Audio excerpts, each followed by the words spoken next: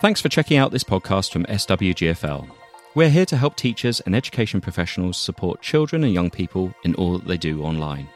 Just to avoid any confusion, in autumn of 2022, we branded our podcasts as Interface.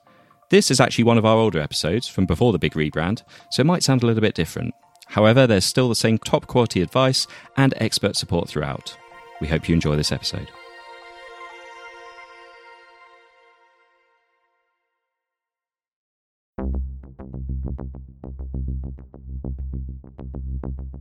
Welcome to this Safeguarding Children online podcast brought to you by SWGFL.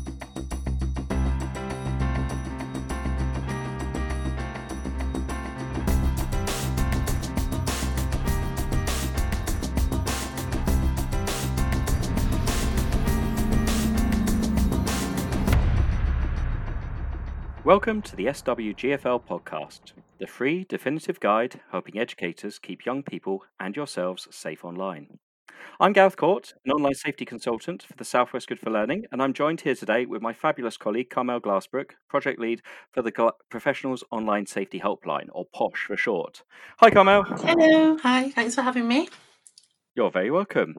SWGFL is a partner of the UK Safer Internet Centre. We are a charity dedicated to empowering the safe and secure use of technology through innovative services, tools, content and policy, both nationally and globally. So welcome to today's podcast. As I mentioned, I'm delighted to have Carmel with me here today to discuss the really important work of the Professionals Online Safety Helpline. I think a good place to start, Carmel, just for those who aren't familiar with it, is if you could just briefly explain what POSH is and who it's for. Absolutely, of course. So as you've already mentioned, POSH stands for the Professionals Online Safety Helpline. So we're a national helpline operating Monday to Friday, 10 till 4. We're a free service for anyone working with children and young people dealing with any online safeguarding issue. So primarily we support schools, but we also are available to anyone working with children and young people. So they could be police officers, social workers, youth club leaders, you name it, we're there for them. So primarily we deal with online safeguarding issues relating to young people, but we're also there as a support to the professional that's working with them. So actually one of the top categories of calls that we get is around online reputation of a professional. So when someone leaves a bad review for a school or says something mean about a teacher online, we also get and can help with those sorts of issues. So when you say you can help with those sorts of issues, what kind of actions can the helpline take on behalf of those people affected? Of course, yes. So we can offer signposting to other services. We have a very good understanding of policy and process across industry platforms. So a lot of the time what we will be doing is advising people on how to report content that shouldn't be there, and or advising them on what other process they can take to resolve an issue. But a really unique strength that we have on the helpline is our connections and our relationships with industry. And what that means is that when there is a piece of content online that really shouldn't be there, and it's, we've tried to report it and it won't get removed, we have the really unique opportunity to be able to reach out to someone within that organisation and give them a bit more of a background context as to why something needs to be removed and request that is actioned. If you've ever tried to report something on Facebook or Instagram or wherever before, you might notice that your issue doesn't quite fit as neatly into one of their very little boxes about what that problem is. So, and it's often very difficult to kind of put forward what is happening behind the content. So if there is background context, that's often quite difficult to share with the platform. So that's where we can step in and help kind of inform and get action removed that way. And the other side of that is that we work very closely with them to help them develop policy and things moving forward. So we're very unique and lucky in that relationships that we have. Really important relationship, and as you just mentioned, they're quite reciprocal as well, in that the networks can actually learn about the issues that can face both the young people on their platform, but also the professionals as well. Now, at the time of recording this podcast, which is just at the start of May, we're all sort of currently still in lockdown, and one of the purposes for doing this podcast now was to try and give listeners a bit of an insight into how the current situation may have affected the work that the helpline is doing and the type of contact that you're getting from schools. So, could you give us any insight into what kind of issues schools are facing at the moment in these very different times and the way that children and both adults are using the internet more than ever before?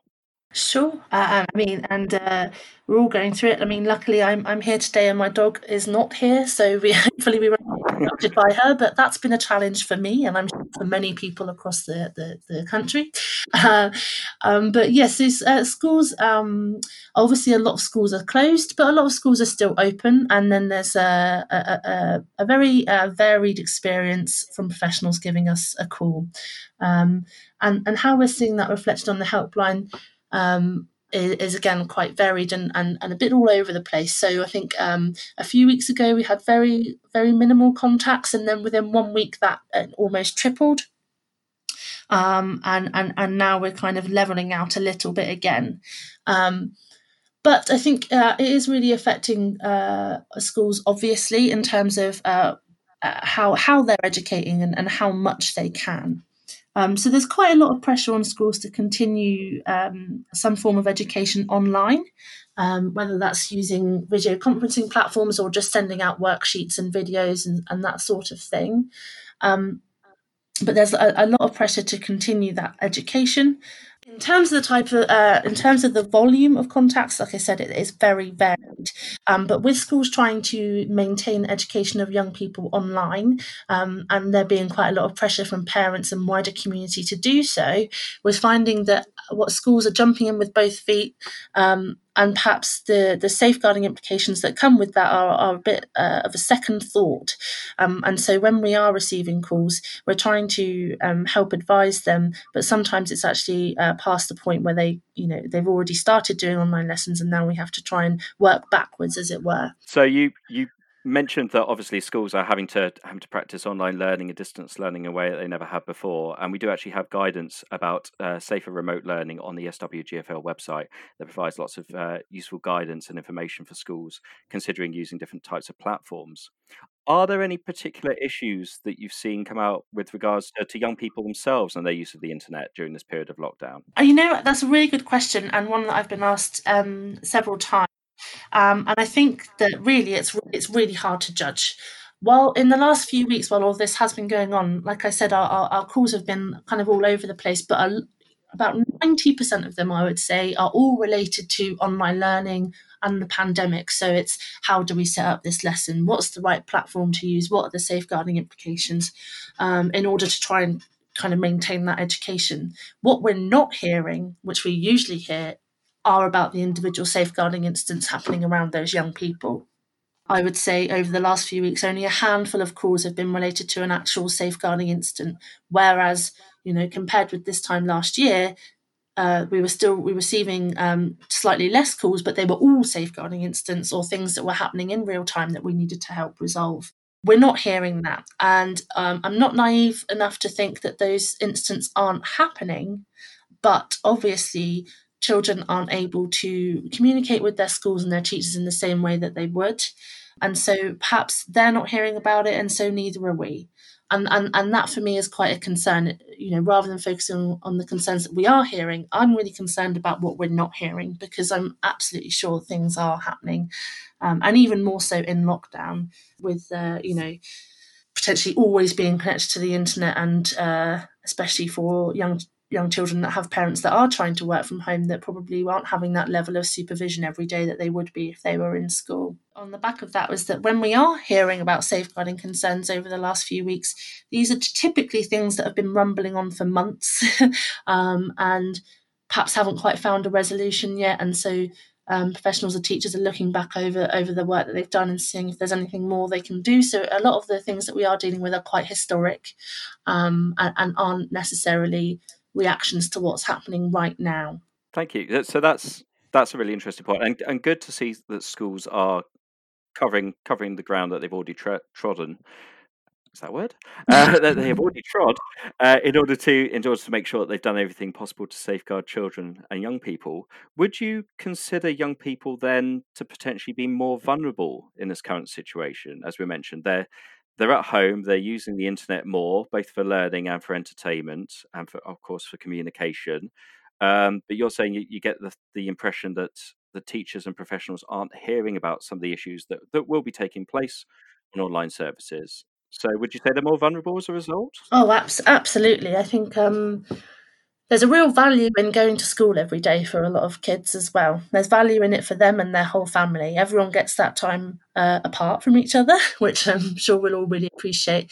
Is quite valuable. But you know, the social interaction, having someone else to talk to, and you know, I think there's an assumption that everyone's parent is always doing the best thing for them, and we know that that's not true. And we know that a lot of children that perhaps don't have the best relationships at home heavily rely on the pastoral support at school. And so if that is now kind of being less available or a bit more difficult to access, they're of course vulnerable to greater harm, I believe.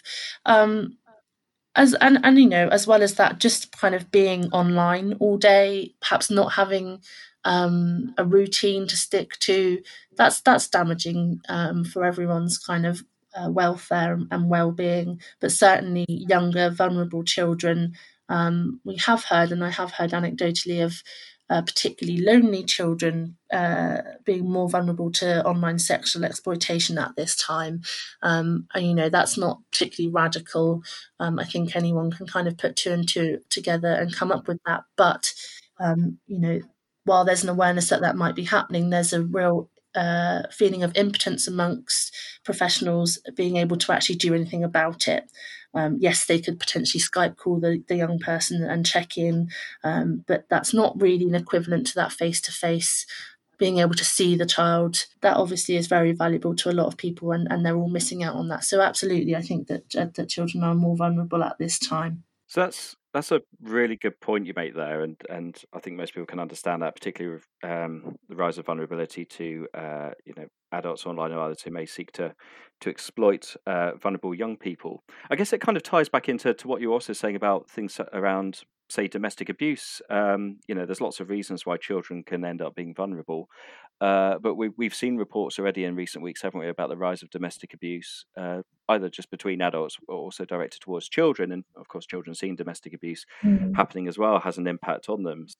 So it'd be really naive, I think, wouldn't it, to suggest that children obviously affected by that aren't going to be vulnerable, but also all the other stuff that we know children run into online and have issues with, things like online bullying, incidents of sexting and intimate image abuse, other online issues that affect their mental health and well-being. It would be rather naive to just kind of expect that none of those things are happening anymore just Absolutely, because we're not you hearing know, they about it. absolutely are, and I think that there's a big at the moment, everyone's affected by COVID-19, including the online platforms that we use. So, in terms of making reports and stuff, children may be trying to make reports but not really getting an answer, you know, very quickly.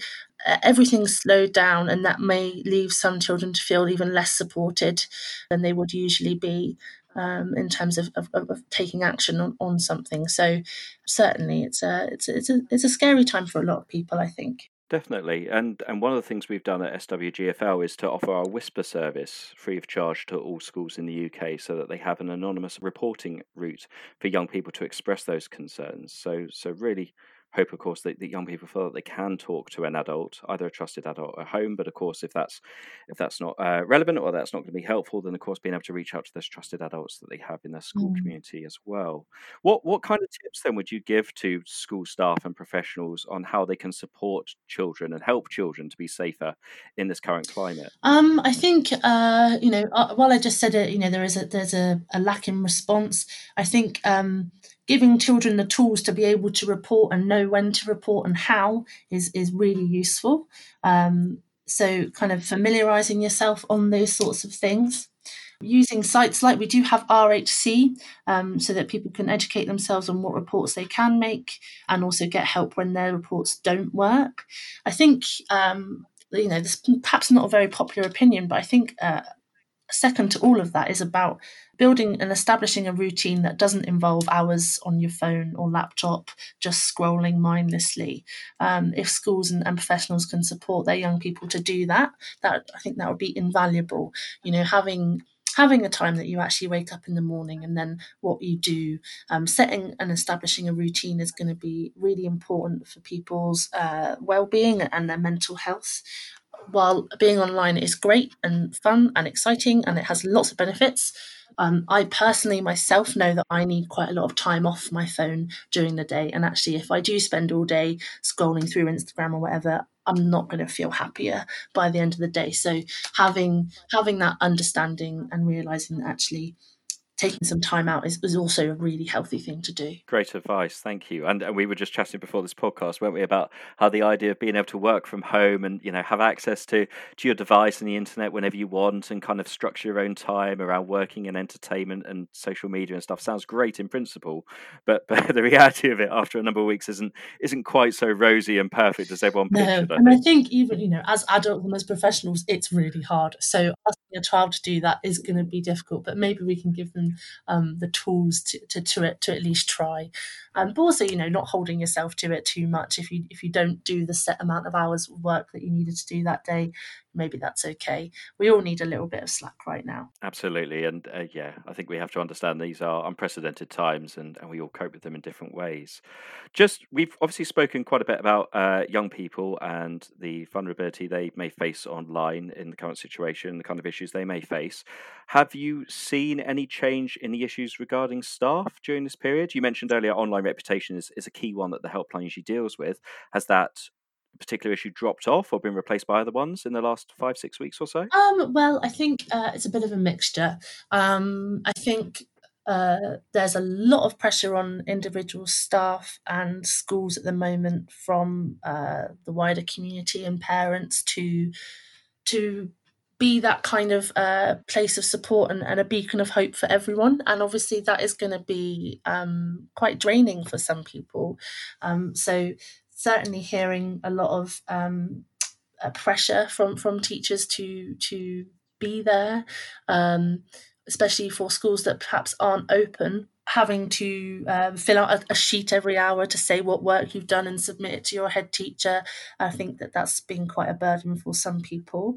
And the pressure from parents and the wider community to continue education in the same way as it would have been were we not all living through a global pandemic.